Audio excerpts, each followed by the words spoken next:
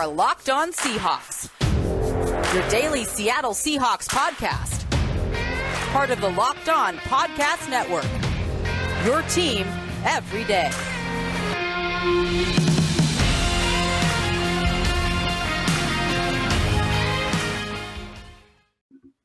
Greetings, 12. This is Corbin Smith, your host for Locked On Seahawks. Joining me as always, my co-host in crime, Rob Rang. Glad to have you listening in to our Tuesday episode. We'll be taking a look at what's new with Seattle's upcoming Week 17 opponent, the Detroit Lions. And as we do each and every week, we'll be dishing out some hot takes or some general thoughts from the Seahawks' loss to the Bears on Sunday in Tell the Truth Tuesday. Thanks for making Locked On Seahawks your first listen 5 days a week. Now for your lead story here on Locked On Seahawks.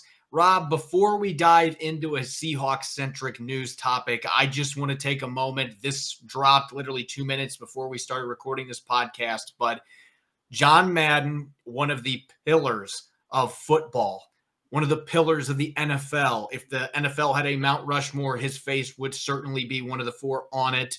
Known for the video game, longtime coach of the Oakland Raiders, Hall of Famer, well-renowned broadcaster, the man that made me fall in love with football as a kid. The NFL announced that he has passed away. Just, I can't even think of words at this point. Just a stunning loss. Obviously, getting to be an older man. So from that perspective, maybe not surprising. His health had been declining in recent years, but there's no question that this is a huge loss for everyone that loves the sport of football. An outstanding man, outstanding coach, outstanding announcer, and our condolences to his family and friends after learning of his passing today. Yeah, well said, buddy. I mean, I think there's truly a legend in the sport. I was among the millions who had an opportunity to kind of watch the John Madden special televised on Fox on Christmas Day, and I thought they did a great job of just honoring him. I'm happy that he was able to see that before he passed away. 85 years old, but what a life lived, as you said, truly among the giants. I think in sports, not just football, but just in sports. I mean, to have won the title as a head coach, to have been the announcer, you mentioned the Madden video game, all of those different things. I mean, there's very few people on this planet who had the reach and the laugh, the joy that he brought to so many. So certainly condolences to all of his friends, his family. Rest in peace, sir. You were a great one. Just a huge loss for the sports world. And again, our condolences to friends, family, everybody that was touched by John Madden. Never had the opportunity to meet him. There was a couple times where it looked like there might be some encounters, get an opportunity to meet him, but never had that privilege, never was blessed enough to chat with him. But the people I do know that have talked to him talked about how great of a human being he was, how genuine he was off the mic, away from the sidelines. And so just stunning news for all of us that love the game of football. Again, one of the pillars that really turned the NFL into the giant that it is today. The league would not be where it is right now without John Madden. Let's get to some Seahawks discussion here. 2 games left in the regular season, Rob. The Seahawks have been eliminated from the postseason. They're 5-10, first time with double-digit losses since 2009 when Jim Mora was on the sidelines. So it's been a very challenging season. There's really not that much left to play for other than pride and evaluating players. And this is something you and I have hit on a few times recently, and we're excited about the opportunity to maybe be able to evaluate some players that haven't gotten many snaps up to this point. So real quick, before we dive into the other parts of our show, who are 2 players, one on offense and one on defense, that maybe haven't gotten many opportunities up to this point that you are hoping to see get more playing time to evaluate them these last 2 games? Well, given how much I've slammed Russell Wilson these last couple of weeks, Corbin, I think you can make an argument that I should be saying Jacob Eason and seeing what the Seahawks have at the quarterback position. But with all due respect to Russell Wilson, I still certainly acknowledge that he is the best quarterback on Seattle's roster. Let's go in a different direction. To me, I've just been so disappointed with the lack of any type of consistent role that we've seen from Colby Parkinson. He had to catch this last week against the Chicago Bears. He also had a holding penalty. And that's one of the things that was disappointing to me is how Seattle is choosing to use Colby Parkinson, a former wide receiver who has terrific hands, terrific body control, very good speed for a man of his size, and yet very rarely has been asked to use any of those traits, for the Seahawks benefit so far this year. So I'm really excited about Gerald Everett. He has been the player that I thought that he could be for Seattle. At the same time, I really think that Colby Parkinson could have offered the Seahawks a lot more. And so he is one player that I certainly wish would see the field a lot more over these next couple of games. Otherwise, I think that Seattle should be looking to add yet another pass catcher in the 2022 draft class. On the offensive side of the football, for me, I'm not going to say Jake Curhan because we've gotten to see him start the last 3 games, and I'm expecting he is going to start the last 2 games, even with Brandon Shell coming off the COVID-19 list. Shell's a free agent. I think that the Seahawks realize Curhan has a chance to be their future starter as early as next year at right tackle. So you're out of the playoffs. Let the young player get some opportunities. I'm going to stay on the offensive line, though. The Seahawks know what Ethan Posick can do, and they certainly know what Kyle Fuller can and can't do at the center position after both those guys started a number of games this season, got some reps last year as well. You need to see what Dakota Shepley can do. This is a guy that was a standout in the Canadian Football League. He's a pretty good athlete for an offensive lineman. He fits a lot of the traits that the Seahawks are looking for at that position, and yet he hasn't gotten an opportunity yet this year. Now that they're out of the playoffs, Ethan Posick's going to be a free agent. Kyle Fuller is going to be an exclusive rights free agent, or actually a restricted free agent, so he might not be back either. Both those players could be out of town.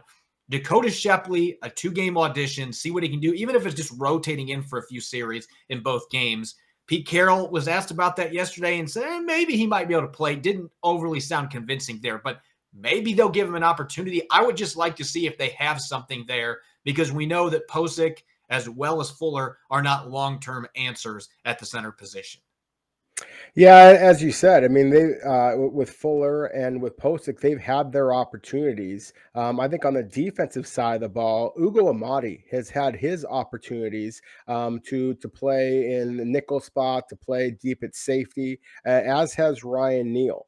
And of course, when Jamal Adams went down to injury, I was among the many who said, "Oh, don't worry about it. Ryan Neal is a proven starter for the Seahawks. He's going to be just fine. He's going to make some big plays." He has not made very many big plays. The Seahawks have absolutely lost the big play magnet that is Jamal Adams. And so to me, one of the players that I'd like to see get promoted from the practice squad and be in Seattle's active roster, get a little bit of opportunity, would be the former 2nd round pick, Josh Jones, a big safety from that was drafted by the Green Bay Packers in the 2nd round a few years ago out of North Carolina State. He's 6'1", 220 pounds. He is like that traditional run-stuffing, strong safety type. To me, he would make some sense to go up against a team like the Detroit Lions that wants to run the football.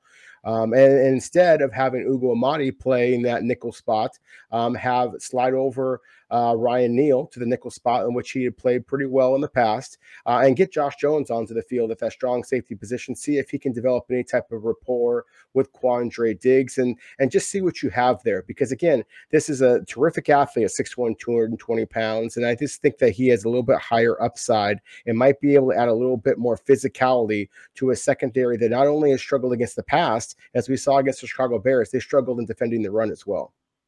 I'm going to stay in the trenches for my pick, and it's a player that's gotten his first 2 games of action as a Seahawk the past 2 weeks, and the results have been mixed. He got blown up on the touchdown run by Khalil Herbert on Sunday, but I saw some flashy plays from Myles Adams, former Rice defensive tackle. He's been on their practice squad for the last 2 seasons, around 290 pounds, so he's on the lighter end of the spectrum, but this guy's got a quick first step, and he has shot into the backfield a few times to help disrupt some run plays. He joined Jordan Brooks blowing up a screen on Sunday as well. So he's checked that box off. That's been a struggle for Seattle's defensive tackles, has been reacting to screens. Well, he has shown that he's got a pretty good football IQ, and he's been able to snuff out a few of those. in his couple games since they called him up. Might be a player that offers some pass rushing ability with his athleticism too, has played some defensive end in the past. So I'd like to see what this kid can do with some more extensive reps the last 2 games, because Al Woods is going to be a free agent. Brian Monet is going to be a restricted rights free agent. So he may or may not be back. Poona Ford's going to be entering the last year of his new deal that he just had signed, a 2-year contract he signed before this year. LJ Collier, who knows what's going to happen on that front. They've got some depth questions in the interior defensive line. And I just think Myles Adams could be a player that maybe can play his way into a rotational role next year if he plays well these last couple games when there isn't really anything else that guys are playing for other than their futures with the franchise. Let's get to our Tell the Truth Tuesday segment here on Locked On Seahawks. As we have done each and every week for the last couple of weeks, really, we've enjoyed this segment, a chance for us to dish out some hot takes or just some general thoughts, maybe some topics we didn't get to touch on Monday when we recapped the previous game. So, Rob, I'm going to start with you today for Tell the Truth Tuesday. What's the first thing that jumps out to you, the first thought that comes to you for today's segment, whether it's from Sunday's game or just kind of more of a general outlook with this Seahawks team that now is going to miss the playoffs and is going to finish in last place in the NFC West?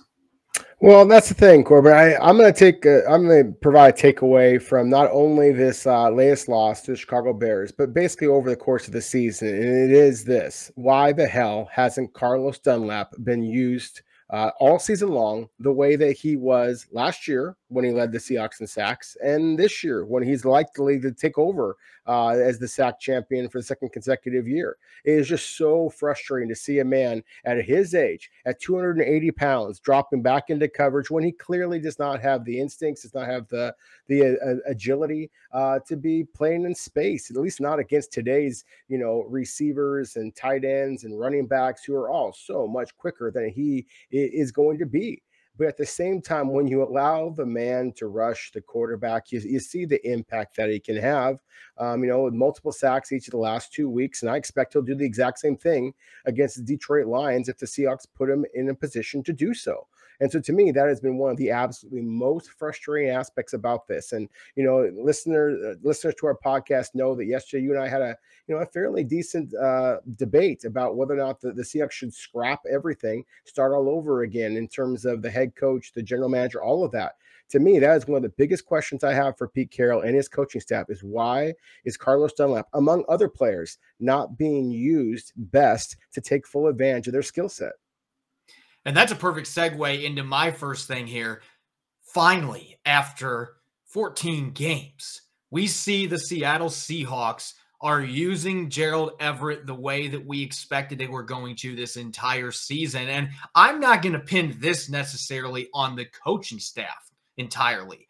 I think that Russell Wilson and even Geno Smith, to an extent, the few games that he was quarterback, there have been times where they just have not gotten the tight end involved in the passing game. Even when we've seen players like Everett get open, they are not getting the football thrown to them. We've seen a shift there, a positive shift at that, the last 2 weeks for Russell Wilson. On Sunday, we saw a couple third down completions, their second touchdown drive to Gerald Everett, where Russell Wilson just took the dump off and he let Everett go to work. There was another play that he dumped it off to him in the flats, wide open. He got 26 yards on it, and they ended up getting a field goal at the end of the first half after that. And so you're seeing Russell Wilson get the ball to him. He's led the team in receiving yards each of the last 2 games. Now, you might argue, well, that means DK Metcalf and Tyler Lockett aren't getting enough targets. Well, in one of those games, they didn't even have Lockett, and Metcalf did get a 41-yard touchdown last game, but Everett's ability to create after the catch is just something they have not taken advantage of enough. And maybe you want to put a little bit of that on Shane Waldron's plate as the offensive coordinator, not scheming that up. But also the quarterbacks have to be able to get the football to those players. And that's been a persistent problem for Russell Wilson throughout his career, getting tight ends consistently involved, especially those passes over the middle in the short to intermediate game, which has never been a strength of his. But we are seeing him get the ball to the tight end a little bit more the last couple of games. One positive you can take away when there haven't been a ton of them on offense, but I think this is just another sign that Gerald Everett should be given another opportunity to come back in 2022. He should be one of the free agents that they prioritize re-sign because we are now seeing what he is capable of doing. And if you can combine that with more consistent production from Metcalf and Lockett, and your quarterback's playing like he's capable of, this should be an offense that is one of the best in the league. It unfortunately has not been this year, but one bright spot, we are seeing Gerald Everett get more involved. No, I 100% agree with you. I mean, it's there. There's only so many players on Seattle's roster that can actually scare a defense, both not only in terms of speed, but in terms of tackle breaking ability. And Gerald Everett provides that. So that's one of the things that I've always thought that, again, the combination of he and Kobe Parkinson specifically at the tight end position, I really thought should make Seattle's tight end room a dynamic one. Initial point or my next point there, because I do put some of that blame on the quarterbacks, especially Russell Wilson, obviously as the starter. And as you mentioned, going back to his collegiate days, I think it's probably because of his height that he has struggled in throwing balls over the middle. And targeting tight ends.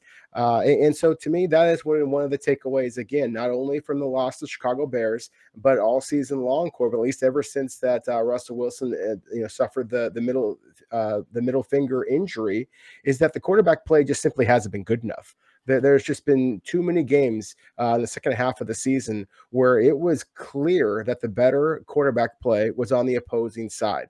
And, that's, you can say that about a lot of different teams out there, but not about teams that are paying Russell Wilson as much as they are.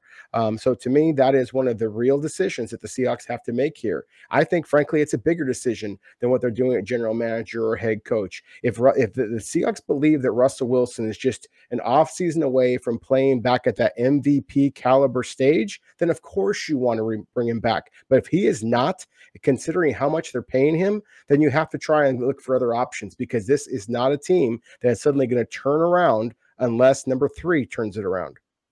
Yeah, that's a big issue they're going to have to worry about this season. And the third downs have never been a huge strength for him, but this year has been especially bad. The Seahawks are dead last in the NFL in third down conversion rate, and a big part of that has been because Russell Wilson has not been accurate in those situations, near the bottom of the league in completion percentage. And again, they looked good in the first half on Sunday, converting on third down, then went 0 for 4 in the second half. This has just been an issue that they have not been able to solve. And I think a big part of that problem has been the play of Russell Wilson under center. I'm going to go to the defensive side of the football for my next one. And maybe not a hot take necessarily, but Ugo Amadi is not the answer at slot cornerback for the Seahawks. I think there are a lot of fans out there, even when Marquise Blair went down earlier this year, a lot of people looked at the way that Amadi played last season, replacing Blair after he tore his ACL, and they thought, you know what, we'll be in good shape. And I don't think that Ugo Amadi is a bad football player necessarily, but if you look at the way that this season has played out, how many times has he had critical defensive holding or pass interference penalties? I do think the one Sunday was pretty tic-tac, but there have been a couple of them that have been called on him that were blatant holds on third downs that they got stops and ended up nullifying those stops. He's missed a lot of tackles this year. And what I've maybe been most surprised about, the lack of football awareness from him. Not something that I noticed his first couple years in the league, but particularly against screens. Teams have been able to exploit him on bubble screens all year, and he just hasn't played them right. He has not adapted to that. And he's given up some big plays in coverage as well. I think that he's a good role player to have on your team that can come in and play as a pinch hitter and can give you some good snaps. He's going to be a good special teams player. But at this point, now ending his third season, I just don't feel like he is the answer at that slot cornerback spot. And I'd like to see John Reed maybe get an opportunity the last 2 games. He was another player I thought about in that first quarter. We got to see him playing the outside. I think he's better catered to play that slot. I would actually like to see him get some slot snaps these last 2 games and see maybe if he could be the guy for the Seahawks next season. I'm just, at this point, I'm not sold on Ugo Amadi playing that position as a starter. Again, I have to agree with you. I'm going to quickly switch over to my final takeaway. And again, I'm going to kind of focusing on the offensive side of the football a little bit here. Plenty of blame to be spread around, not only with Russell Wilson, but with the offensive coordinator, Shane Waldron. as well as Seattle's top draft pick this year, D. Eskridge. I've just been so disappointed with the lack of creativity and how Eskridge has been used. Now, again, I don't know that that's all on the player. I think some of it certainly has been. I'm sure I'm not the only one who has noticed how many times that D. Eskridge has to look to a teammate to figure out where he should be lined up all season long. All training camp, too.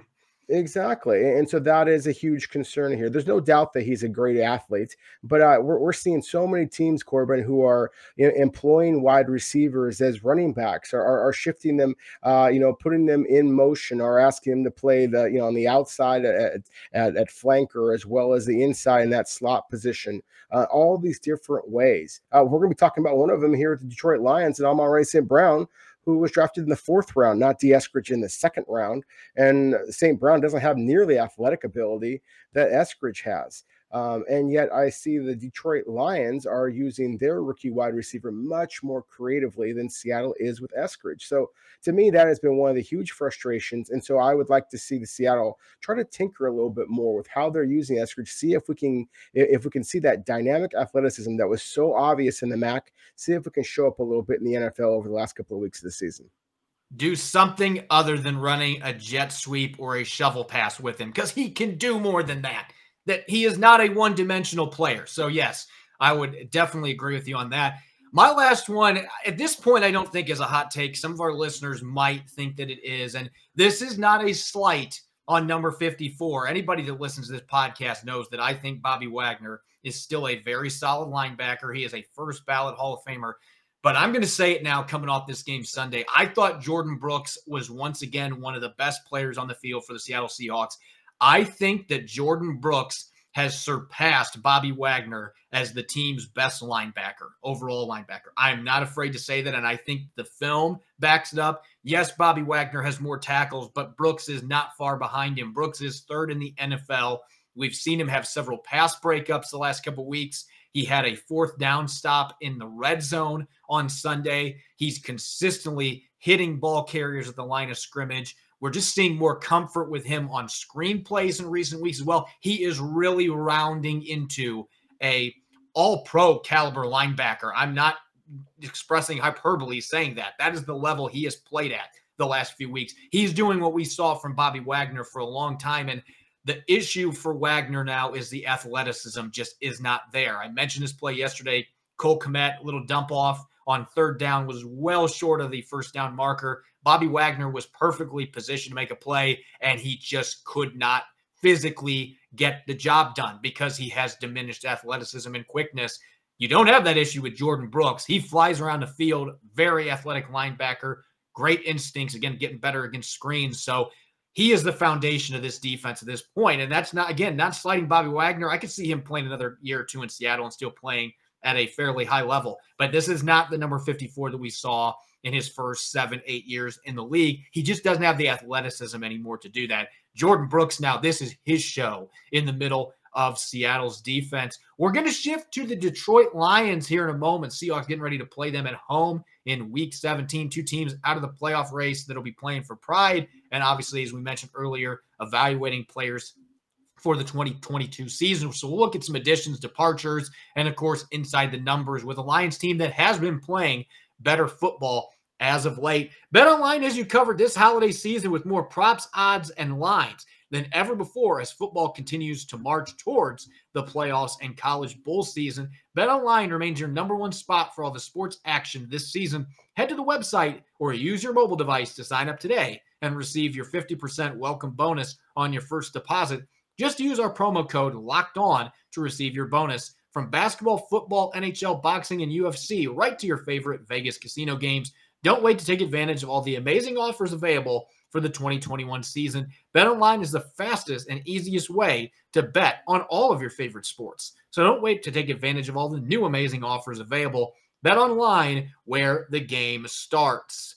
You're listening to the Locked On Seahawks podcast. I'm your host, Corbin Smith, joined as always by Rob Rang. Thanks for making Locked On Seahawks your first listen 5 days a week. And make sure to check out the Ultimate College Football Playoff Preview, local experts, betting advice, and draft analysis. The most comprehensive college football playoff preview is live now. So make sure to check it out on all major platforms. Let's talk Detroit Lions, Rob. And I think, you look at the schedule when the season came out. This was a game I'm sure Seahawk fans were circling. Jared Goff's now in Detroit instead of Matthew Stafford. They get a new coach. It's a team that has been perennially one of the worst in the NFL. They're rebuilding. This was a game at home that fans were expecting was going to be a cakewalk. And yet here we are heading into week 17. The Seahawks have lost 2 straight. They're 5-10. The Lions have only won 2 games, but they've won 2 of their past 4. So they were winless. And then lately they have been playing much better football for Dan Campbell. And this is a coach that just seems to have the players buying into what he is selling. That is a dangerous team to play at the end of the season, especially when they have nothing else to play for. So the Seahawks better have their hard hat on. It's a lot like the Bears this past weekend. The Bears had nothing to play for, and yet they looked like the team that was more inspired. You've got to be prepared for the Detroit Lions to do the same thing.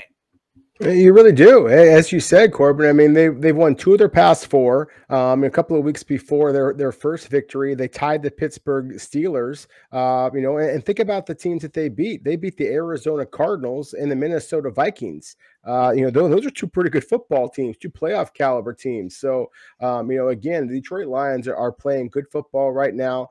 They very much have taken the personality of their head coach, Dan Campbell. Remember, Seahawks fans, he was the guy that when he was hired basically told people that, his team was going to be just gnawing on the legs of opponents if they had to.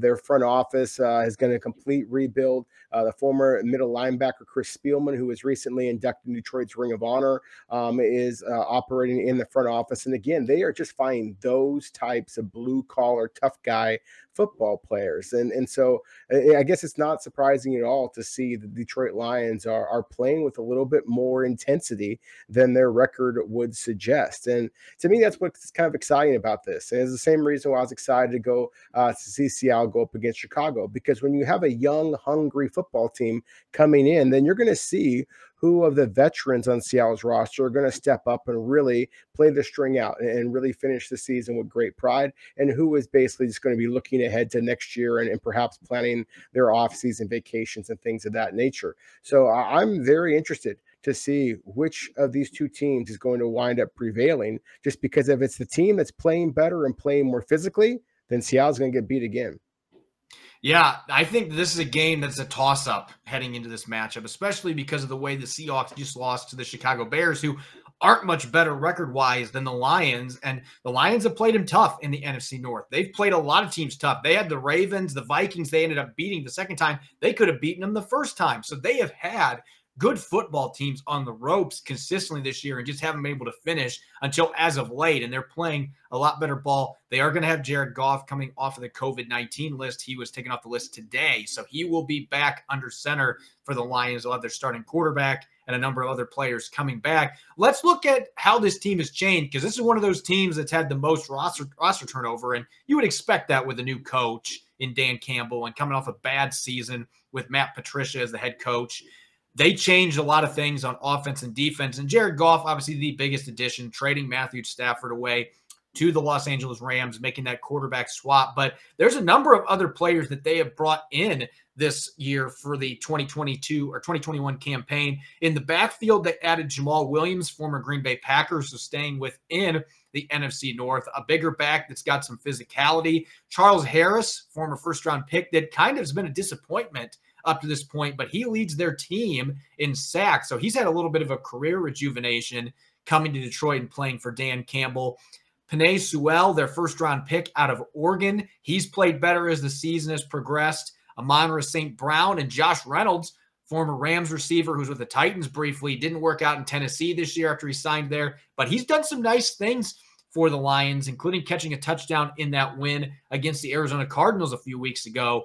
So they've made some moves with this roster that, might not have looked like big moves, like signing Reynolds in the middle of the season, that have paid off. And those are some players that could be key components of a competitive Lions team, maybe as early as next season.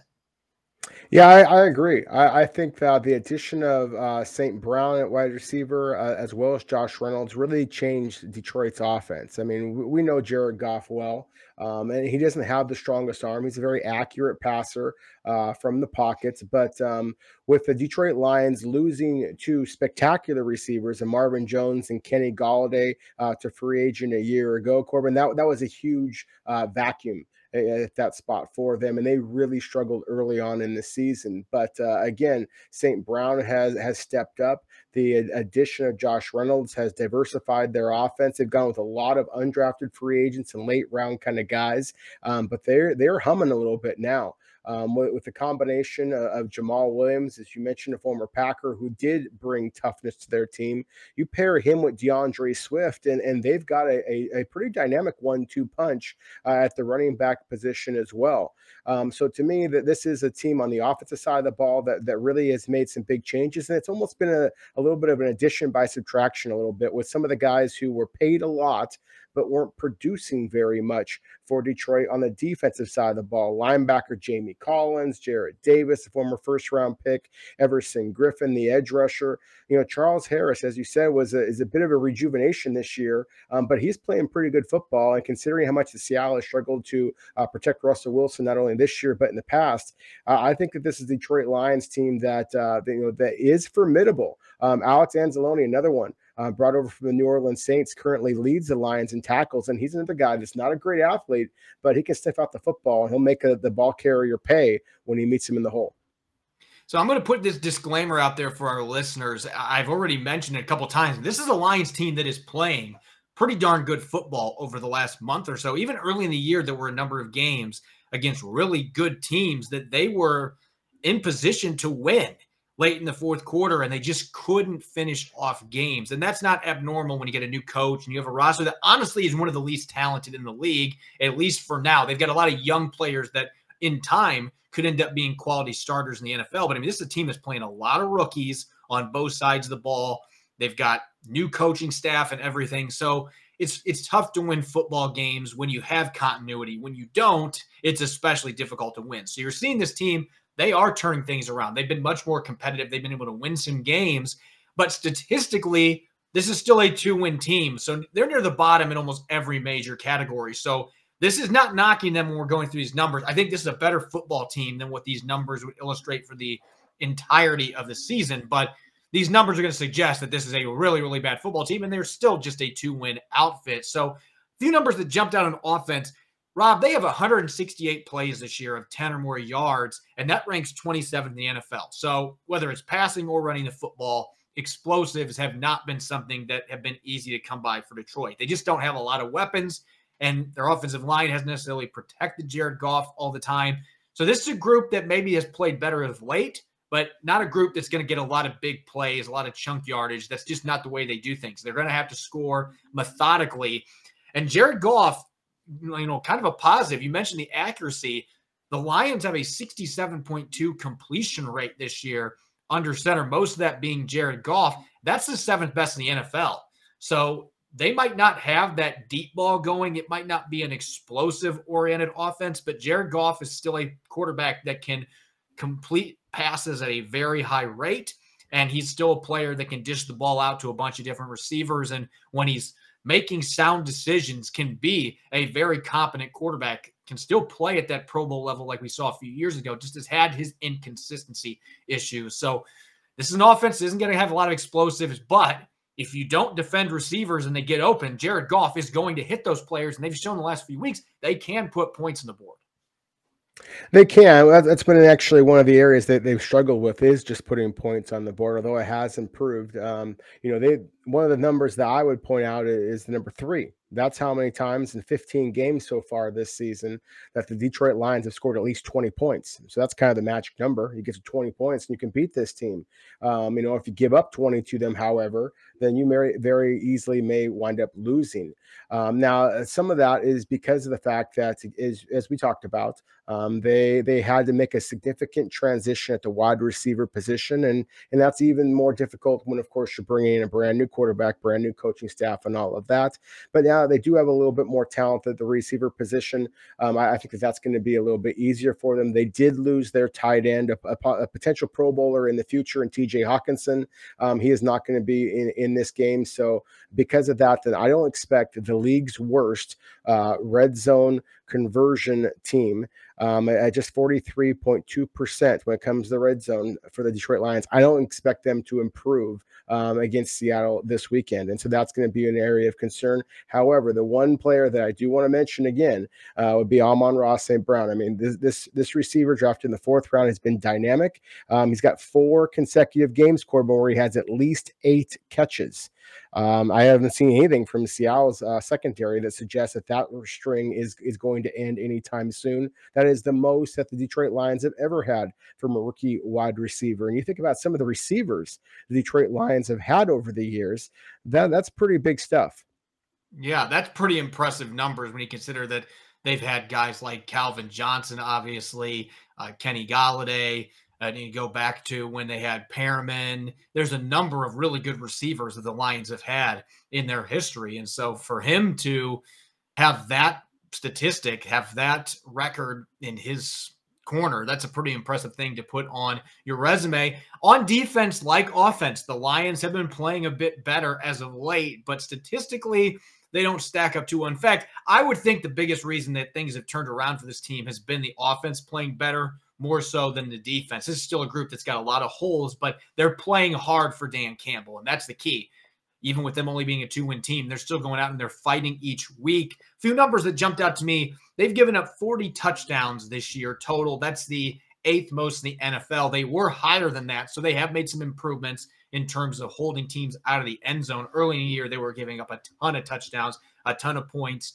So there have been some improvements in that regard. 69.4% red zone defense percentage. That's next to last in the league, 31st overall. So if you get inside the 20s, 70% of the time you score touchdowns against this team. And so again, they've had a hard time keeping teams out of the end zone. Maybe the one bright spot, though, 47 pressures from Charles Harris. We mentioned him earlier, former first-round pick that really struggled his first couple of years in the league, but he's in the top 25 in the NFL this year for pressures. So Russell Wilson better be on the lookout for Charles Harris. He might be the guy on that front 7 that can wreak some havoc going against the Seahawks offensive line and could be a bit of a problem for Russell Wilson.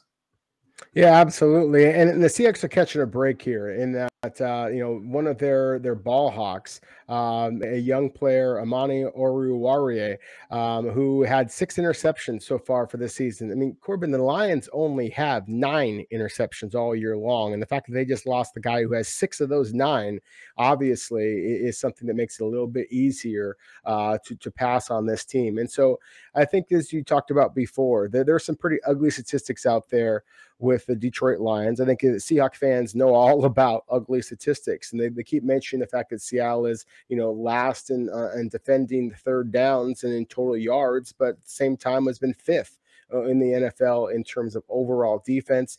The fact that they did have one of the interception leaders, I think is one of those kind of bright spots for the Detroit Lions at this point. You mentioned Charles Harris and his sacks.